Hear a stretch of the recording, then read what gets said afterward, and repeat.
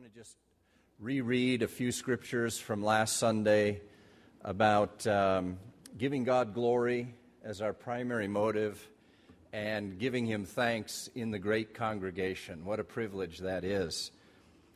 The first one that I think of is Psalm 115, where it says, "Not to us, O Lord, not to us, but to Thy name give glory, because of Your loving kindness, because of Your truth.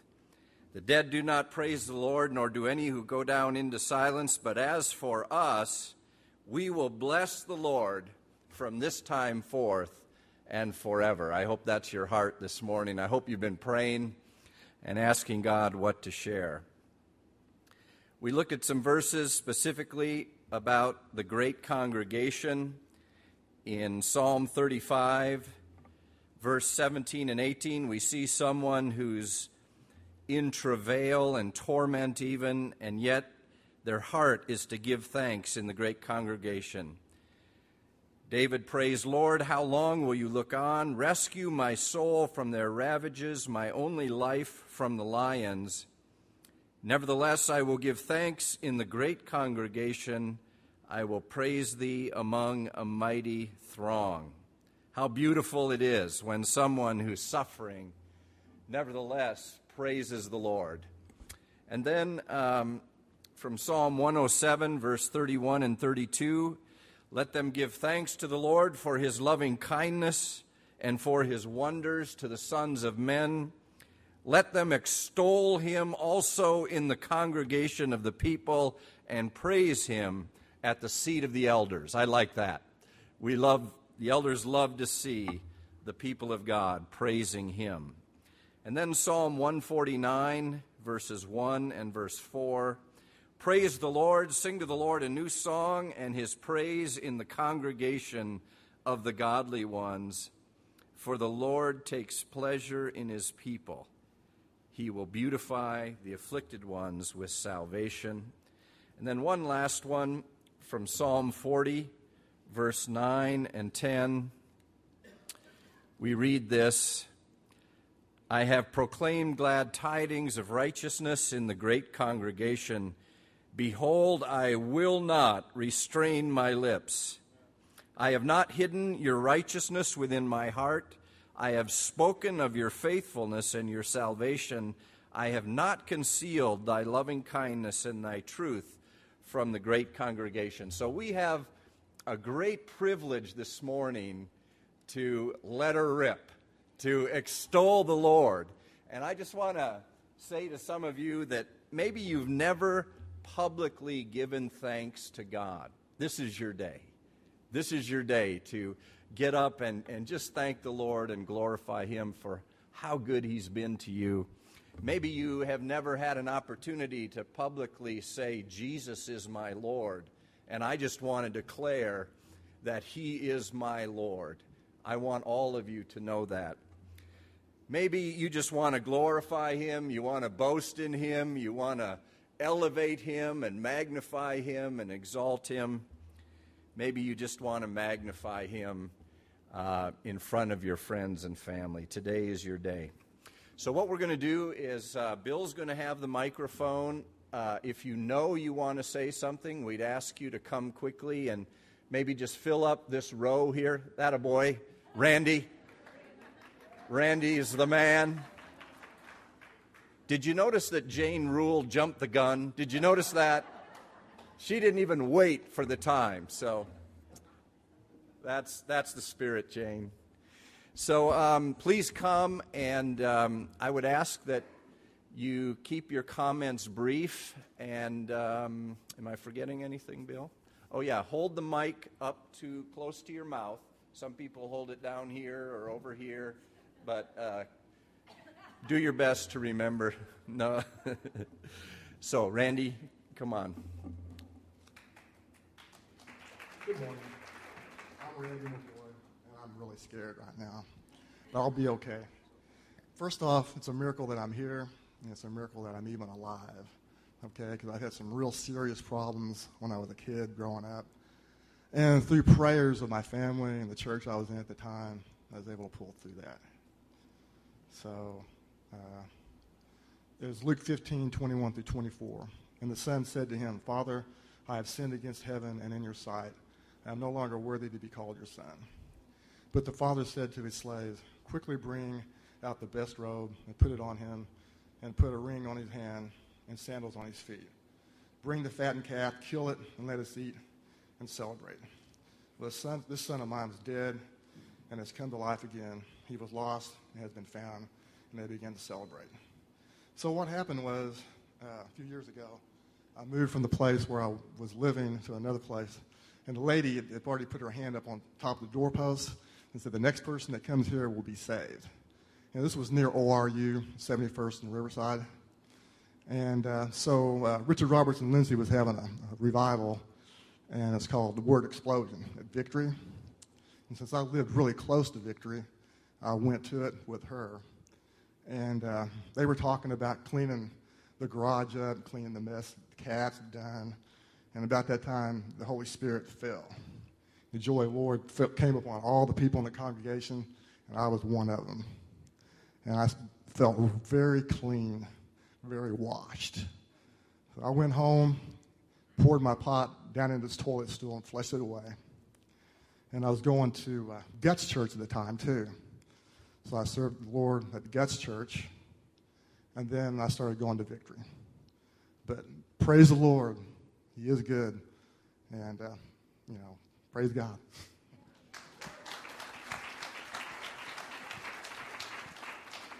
Thank you.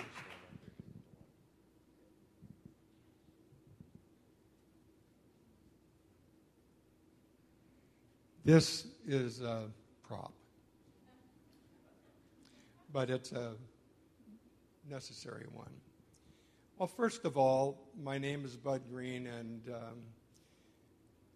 the eldest elder in this church is Jim Garrett, smiling in the back row. But I'm the oldest older. And with that comes a certain amount of obligation. And my obligation is to model what I think an older should do and be. And that is to become a child. We start life as a baby, and then we begin the maturation process. And it takes a lifetime. We never really achieve full maturity. I've been chided through my life, why don't you grow up? And I respond with the simple comment that growing up is not what I want to do. I just want to grow into eventual childhood. I was so delighted to see this guy, and I'm envious, truthfully, when I see children run, hop, skip. Our neighbors have a gazillion kids, and they're on a trampoline, and they throw caution to the wind, and I say, whoa, that is so beautiful. Well, this morning as I was leaving, it was almost as if that bird up on the wire was a foretelling of what should be, because it was tiny, this big, and you could not believe the loud voice it had, singing God's praise. And I know that people who don't believe in our God scoff at such things. They think that they're not singing because they're happy. Well, who are they to say? I mean, they seem happy to me. Their bellies are full. Well, I spent 4 years driving from Santa Barbara to Anaheim to go to seminary. And that's 125 miles one way. If you don't know the geography, that means you have to drive through Los Angeles each way. And it was a big deal. But I would sleep often through the whole weekend in my van, VW van. I wasn't a hippie. My hair was short. I'm still not a hippie. And I've never smoked marijuana. My times down there were spent at Meadowland Christian Center, and I was going for that time. Meadowland had a school and a graduate school, and so I attended that, and it happened. It's no longer existing. It wasn't before I started there, and it was a great time, and I ran across lots of things that were wonderful. My brother-in-law was still up in Oregon, where we all came from, and he was pastoring an Assemblies of God church up there. And we invited him to come down to Melodyland, which is right across Harbor Drive from Disneyland. And it's a theater in and around, and it was made for rock people to celebrate their wares. But then they seemed to be running out of money. So Ralph Wilkerson bought it and kept the name. So it was Melodyland Christian Center. And so Catherine Kuhlman was an occasional visitor. My brother-in-law scoffed at her, thought she was a phony and this and that. But after much cajoling, we finally persuaded him to attend. And here we were back in that area over here. Now, when Catherine came out, she gestured, and she would feel the Spirit of God telling her what area somebody was who had a problem. And she pointed exactly to our area. Now, that's pretty amazing, because in a theater and around, you have 360 degrees to go, but she pointed exactly where we were, and she spoke about a gentleman who had a physical ailment, and I can't even recall now, because this was in the early 70s. I can't recall what his problem was. But guess what? You're already there.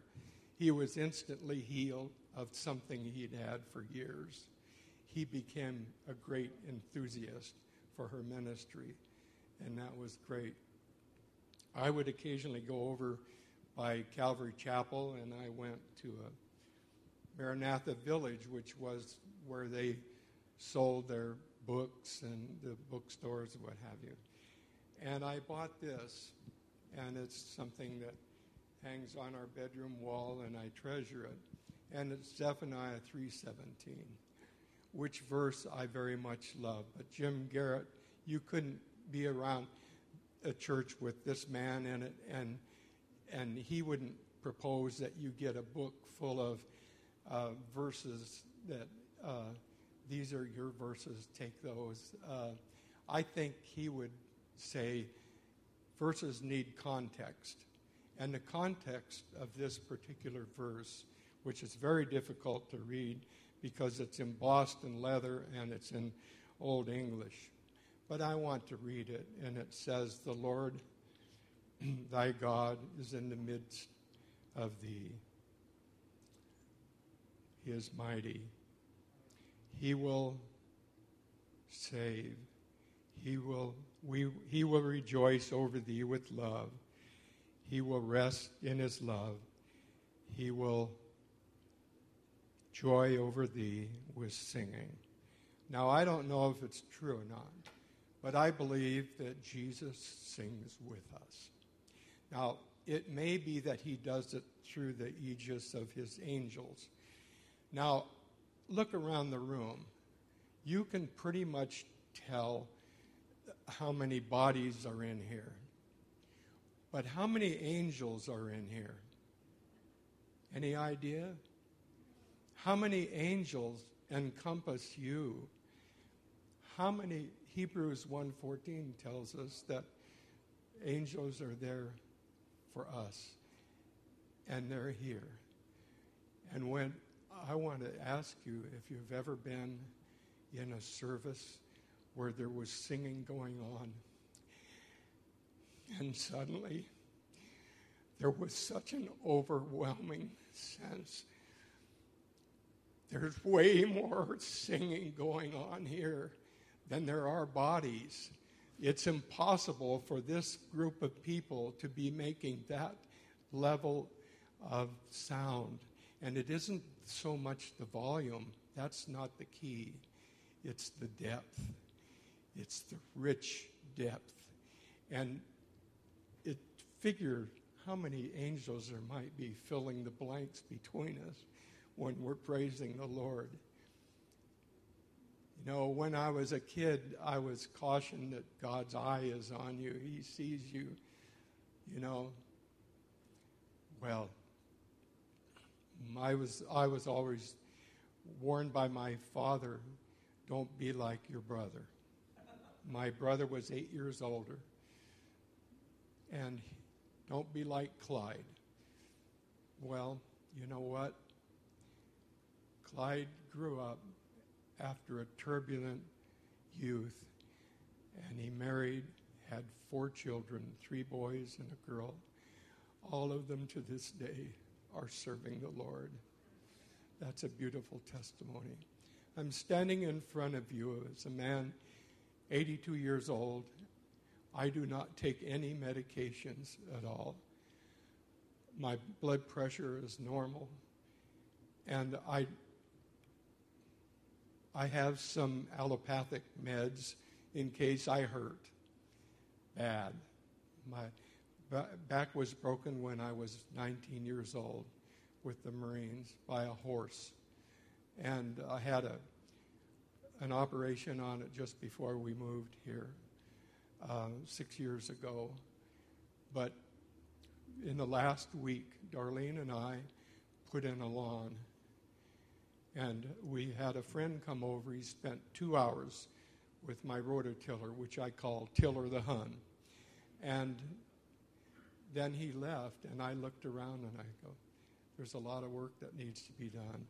This hand was operated, 4 different problems, carpal tunnel, trigger finger, and some growths about 6 weeks ago.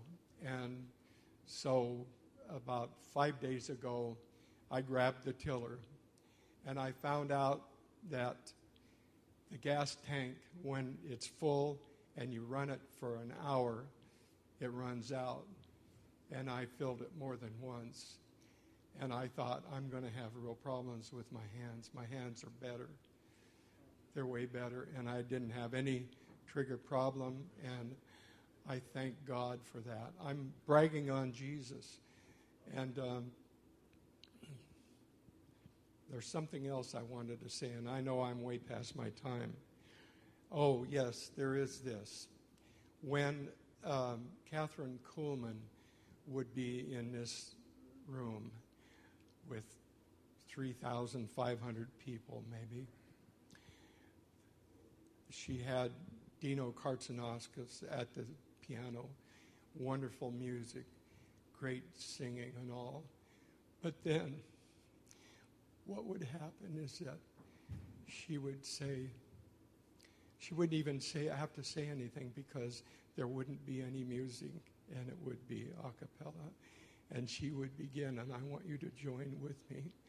And this is the wonderful thing that we sang. Hallelujah, hallelujah, hallelujah, hallelujah, hallelujah, hallelujah, hallelujah,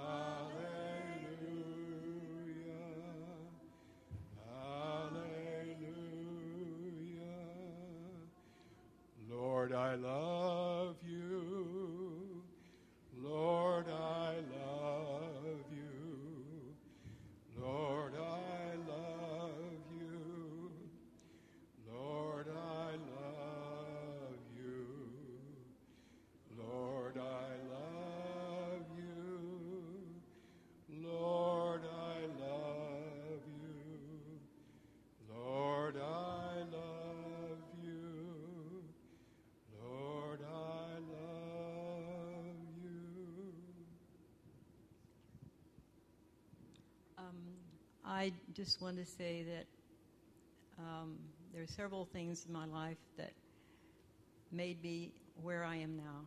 And God never took his hand off of me after 40 years in California, 30 years searching for him in the New Age.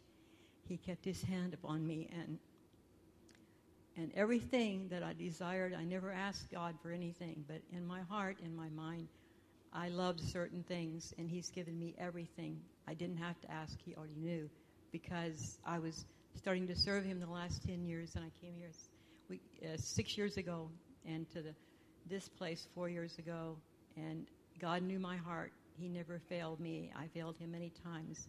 But I counsel people how they could live, and I couldn't do it alone because I didn't have any kind of discipleship when I was a kid. So I just want to say that thanks to everybody here. You've been wonderful, and God gave me the desire of my heart in bed. And my first husband betrayed me within a month after our marriage, and I didn't know about having annulments. So I had 2 children and immediately married someone else, had another child, and she's passed away with alcoholism. So the older 2 children I raised alone, and it's amazing what the Lord did because he knew my heart, but I didn't know my mother. I didn't have anyone leading me. I just had to try to follow him, but he taught me the hard way. I've been through all the rocks. So I just wanted to thank everybody for putting up with Bud and I because we're enjoying life. And God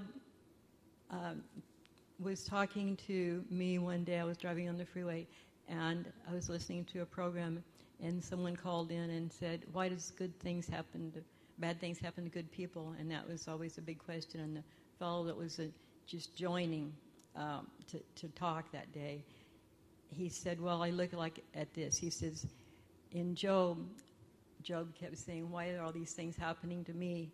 And God looks at Job, and he said, I feel like he told Job, I see the big picture. You only see to the end of your life, but I see the big picture.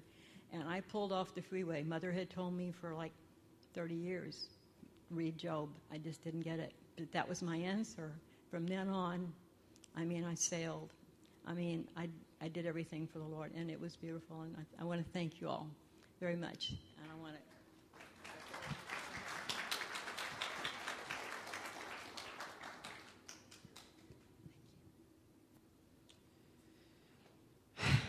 Hello. I just wanted to say that I love the Lord more than anything or anybody. And I want to thank him so much because he has given me my life back in my son. I want to start by telling you that I didn't grow up a Christian. I didn't become a Christian until I was 40 years old. And I had already been married and divorced. I didn't have any children, excepting the one that I gave up for adoption. And I went through life with an empty hole in my heart.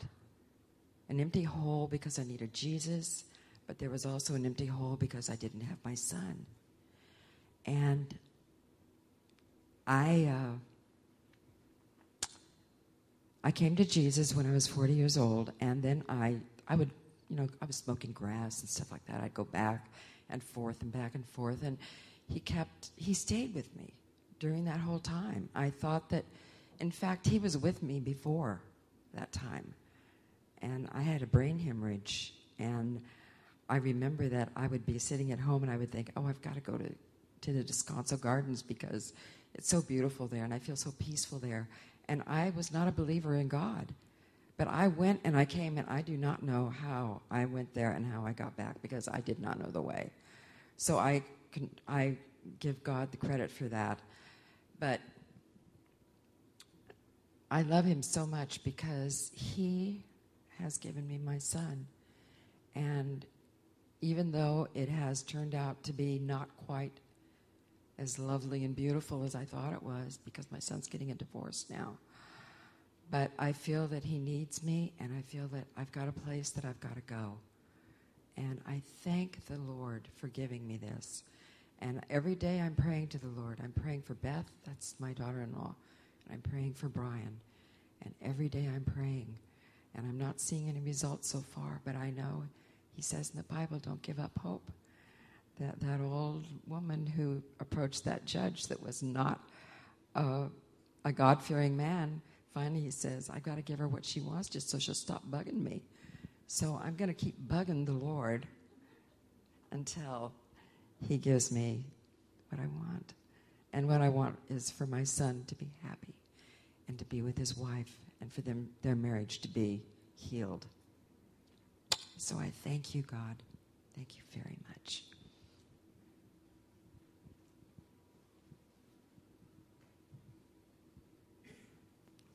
Hi. Did you know that I'm married to a miracle? He's standing back there in the back, giving me a dirty look. A year ago, he was in ICU. He had a respirator. He had a tube down his nose to feed him. He had all kinds of other tubes and IVs. And we didn't know if he'd come off the respirator or not. We didn't know when we took the respirator off if he would breathe on his own. We didn't know that the day we took it off. And I was so scared about the whole thing. I think I was just numb, and everybody kept thinking, boy, she's really a stone. She's a rock. No, I was scared. I was numb. I just didn't even know what was going on. Bill was there every day. He kept everybody informed. I would not have been able to do that. You guys were praying. The Lord was so good. I cannot believe how good the Lord was. And I just kind of went through it. And I have no idea how I did it. But it's really neat. And we took the respirator off, and he breathed. And the pulmonary tech went, oh, I didn't know if he was going to do that or not. And we got everything taken off. We finally got him out of ICU. We got him into a room for a week. We got him into rehab for over a week. And we took him home, and that was over 5 weeks later. He was supposed to be in the hospital 3 days with the surgery. He's had no pain, but his face is still numb. We still have a problem with his eye, and he's worth more money now because he has a platinum weight in his eye. So I'm going to keep him just for that. And I'm really going to be in trouble when I go home. You know this. And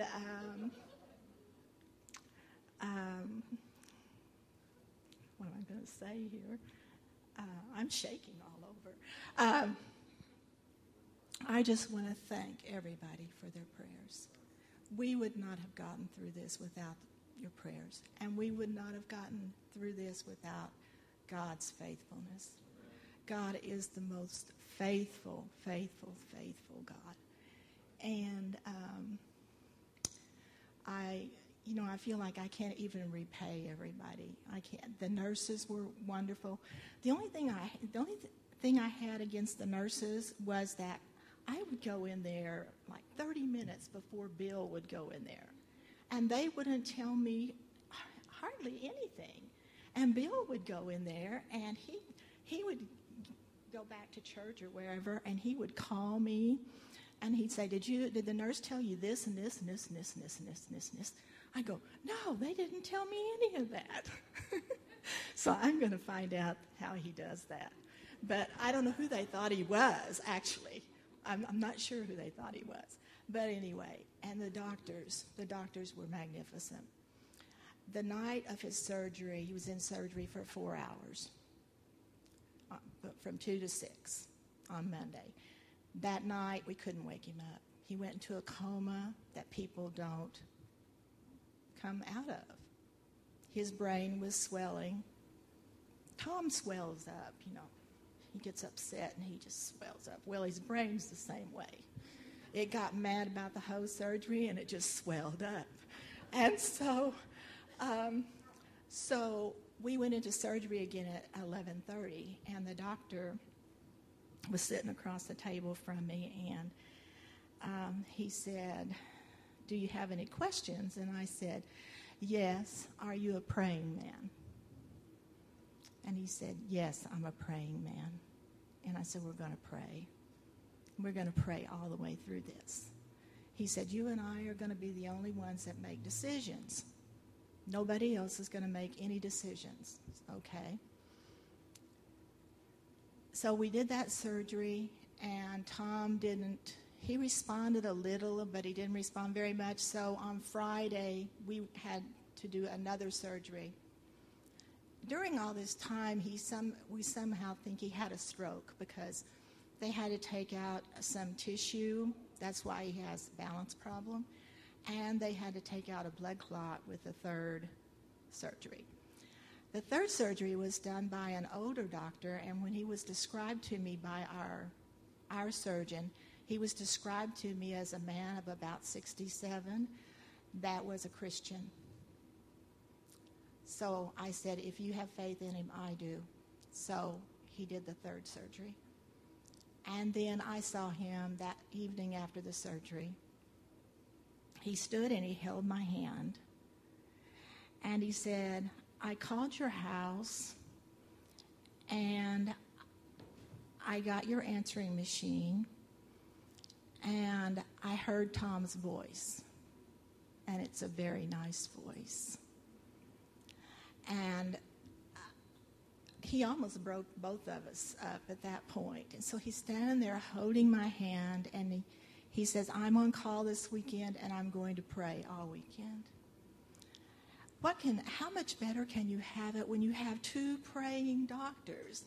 You know, what can happen wrong when you have two praying doctors?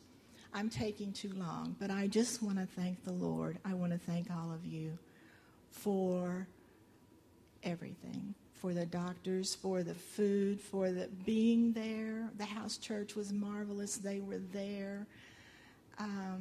Barb kept taking me out to dinner because she just knew I wasn't going to eat. Well, let me tell you, nothing keeps me from eating.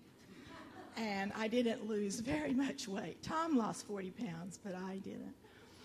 But I just want to tell you thank you. And I know Tom is right behind me. And I want to thank the Lord especially for being so faithful.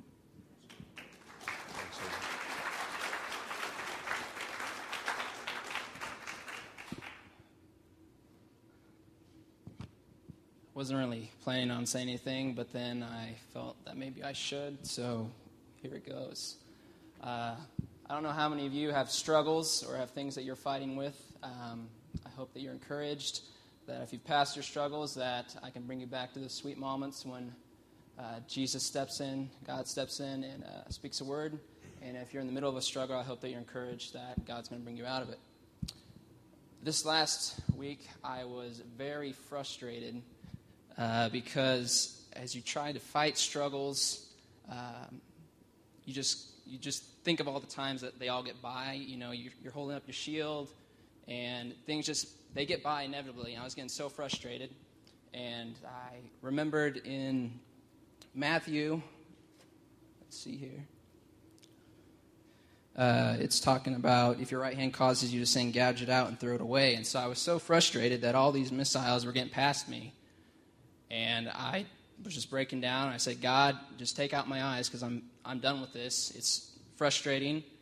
And I just decided, it'd be better to do without him. And I wasn't really in the right spirit asking that. So I was frustrated. I just went to bed angry. And then the next day I was at work. And while I wasn't any helping of the customers, I have this little Devo list I was reading through. And there was this one that I think God just put out there. It's a story of this little boy. He's about 5 years old, and he's playing soccer, and he's the goalie. And he's just sitting there by the goal. And the team is coming over, and they're hitting all these soccer balls at him. And he gets a couple, but inevitably some get by. And as more and more get by, his confidence breaks. And he just falls down to his knees and crying because he can't get all the balls. And he keeps missing them, and they keep scoring on him. And his father gets off the stand, and he comes down, and he says, "Son, I love you. I'm proud of you. It doesn't matter whether the balls are getting by you. all that matters is that you stand and that you do your best to get all the ones that you can. And I was greatly encouraged, and after that I was thinking, I look forward to the day when God steps off his stand, he comes down, he says, there are going to be no more balls, there are going to be no more missiles getting past you, and he's going to free us from that. And in light of that scripture, I was also thinking of, he says, gouge it out so that way your physical body will not burn in hell. And I was thinking, well, maybe God's already taken out an eye, or he's already breaking something. And I was remembering when I was 13 or 14, I thought I was in a good place, and God ended up breaking my leg. I always thought it was a fluke accident, and I was really angry with him at the time. But now I really see God's hand in breaking my leg to teach me a lesson, to be humble. And not all lessons are learned immediately. It took me, 6-7 years. So if you're in a struggle, don't worry about the balls that get passed. Just realize that God's going to come down and he's going to free you.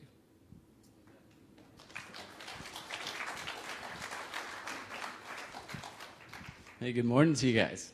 Hey, we just got back. Sorry, I'm all stinky and not probably appropriately dressed, But I'm glad we did get back in time because this thing at Quick Trip has been amazing, my job and stuff. So I've been able to work with people in pretty intimate settings, and one of those is a Quick Trip center. And there's this girl that didn't know Christ, and the other ones that I do work did. And recently she became my primary helper for samplings around town. But she totally became a Christian, and it's just been amazing.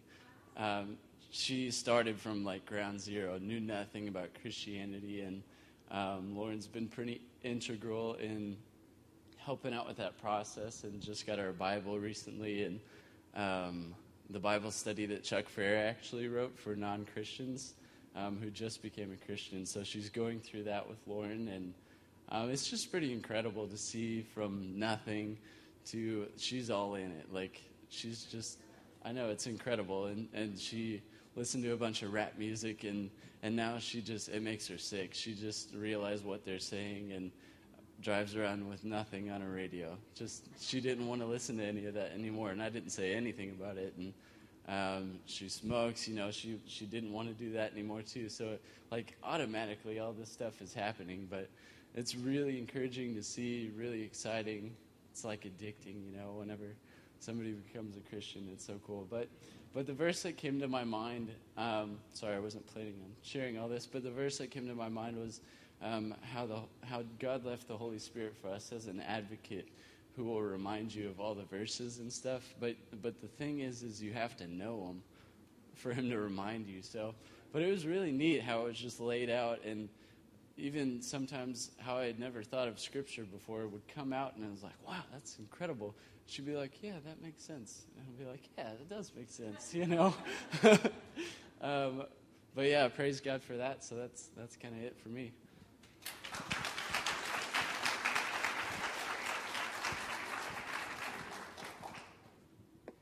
Before I get started, I'm going to read Scripture. It's Romans 8:28. It says, we know that all things, God's work for the good, for those that love Him, but who have been called according to His purpose. A lot of you know, in the last few years,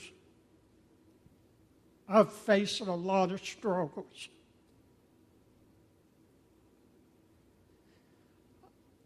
I looked on the calendar, and Bill could do the same thing. Next month, the 10th, on Thursday, 7 years ago, I lost my daddy. Bill took me up to the hospital where he was at. Bill can tell you, we walked into his room.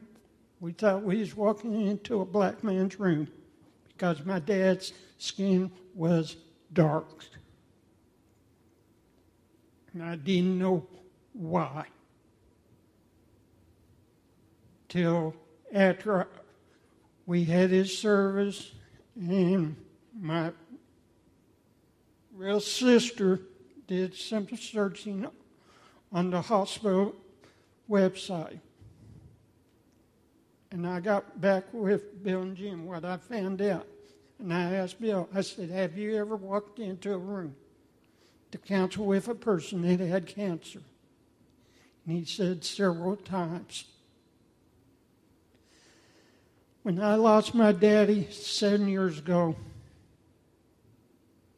they forgot to tell me and the family he had cancer. Because all we knew, he was going in, have some work done on his lungs and his heart. And I got to see my daddy for the last time for that time.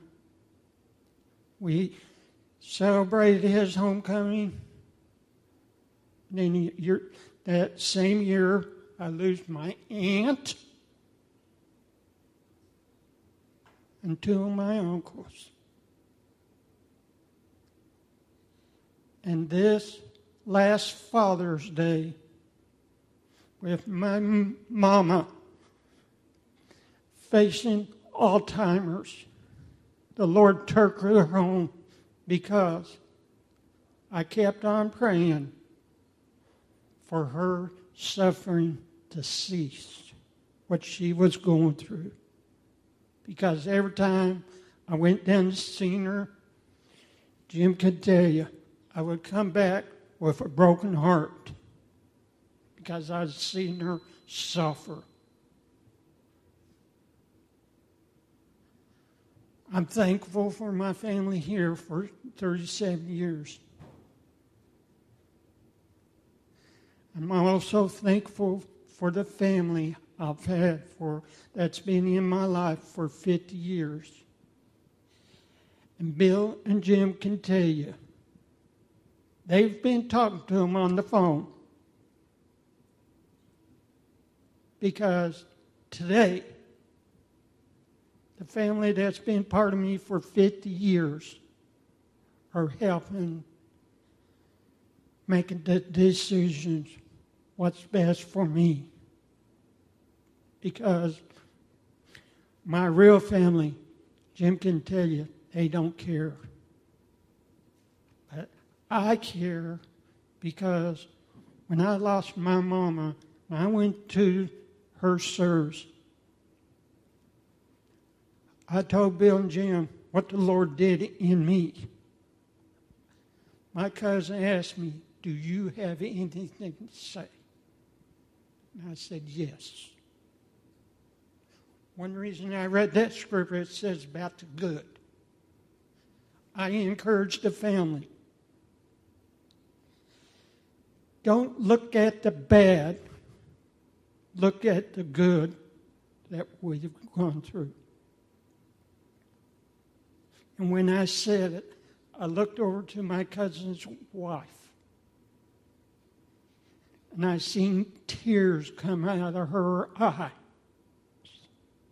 Because she was there to help take care of my mama at the nursing home and did things for her.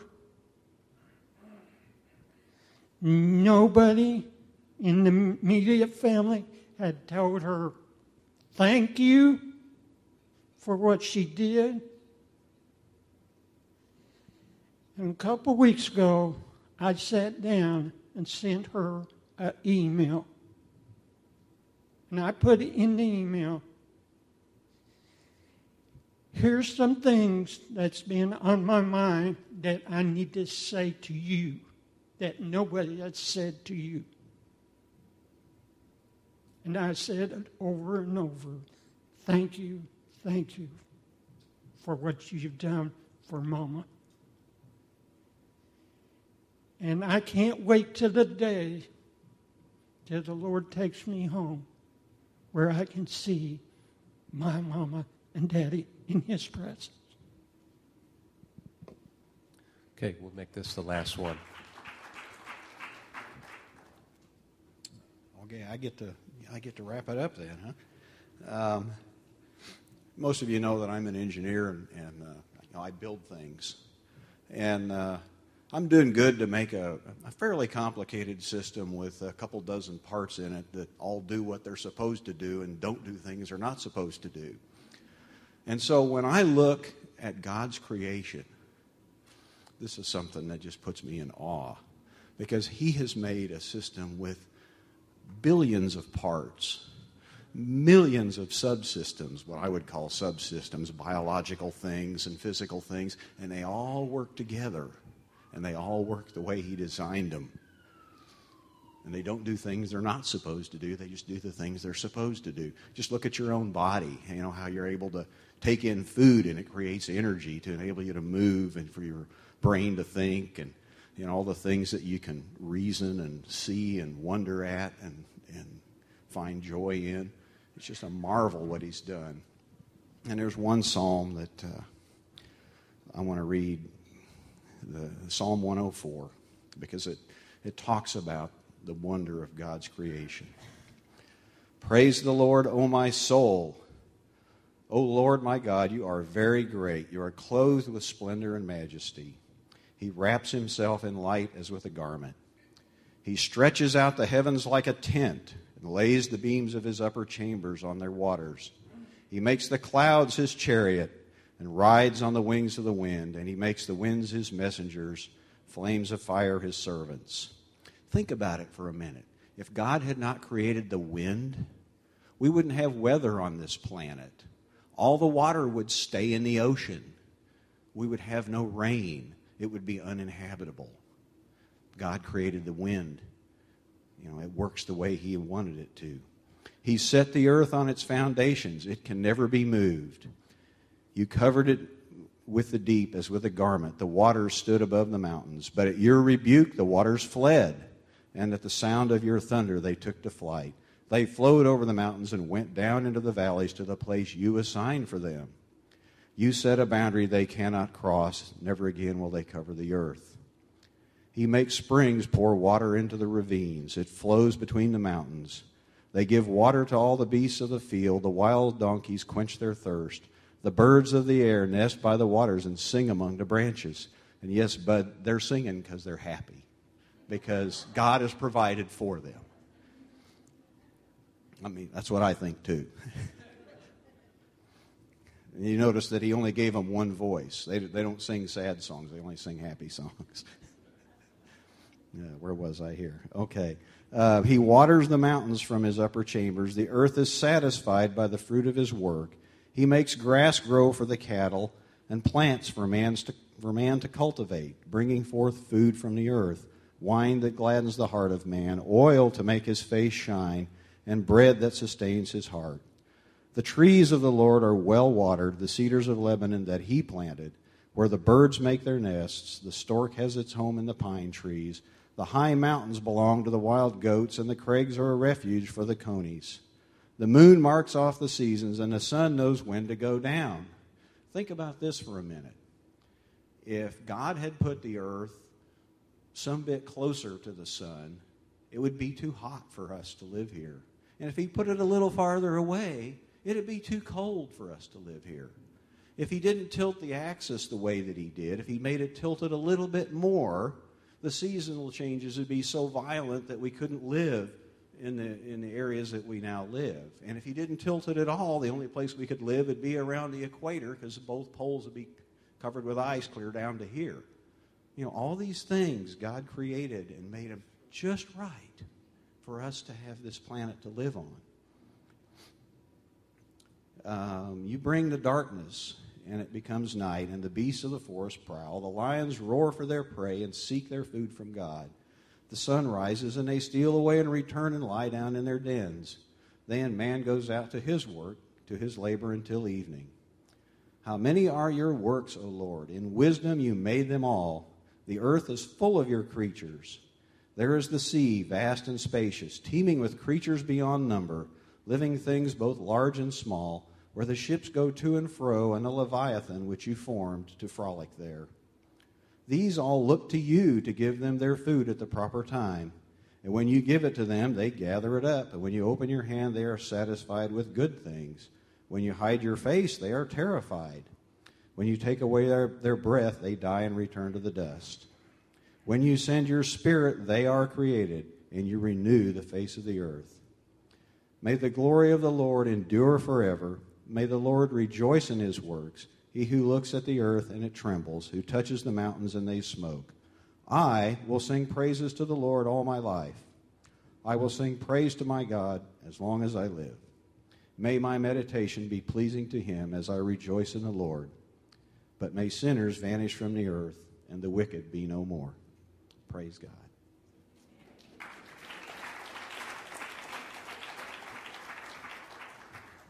Thanks, Jerry. Very appropriate scripture to end our time together with this morning, giving glory to the maker of the earth. Amen.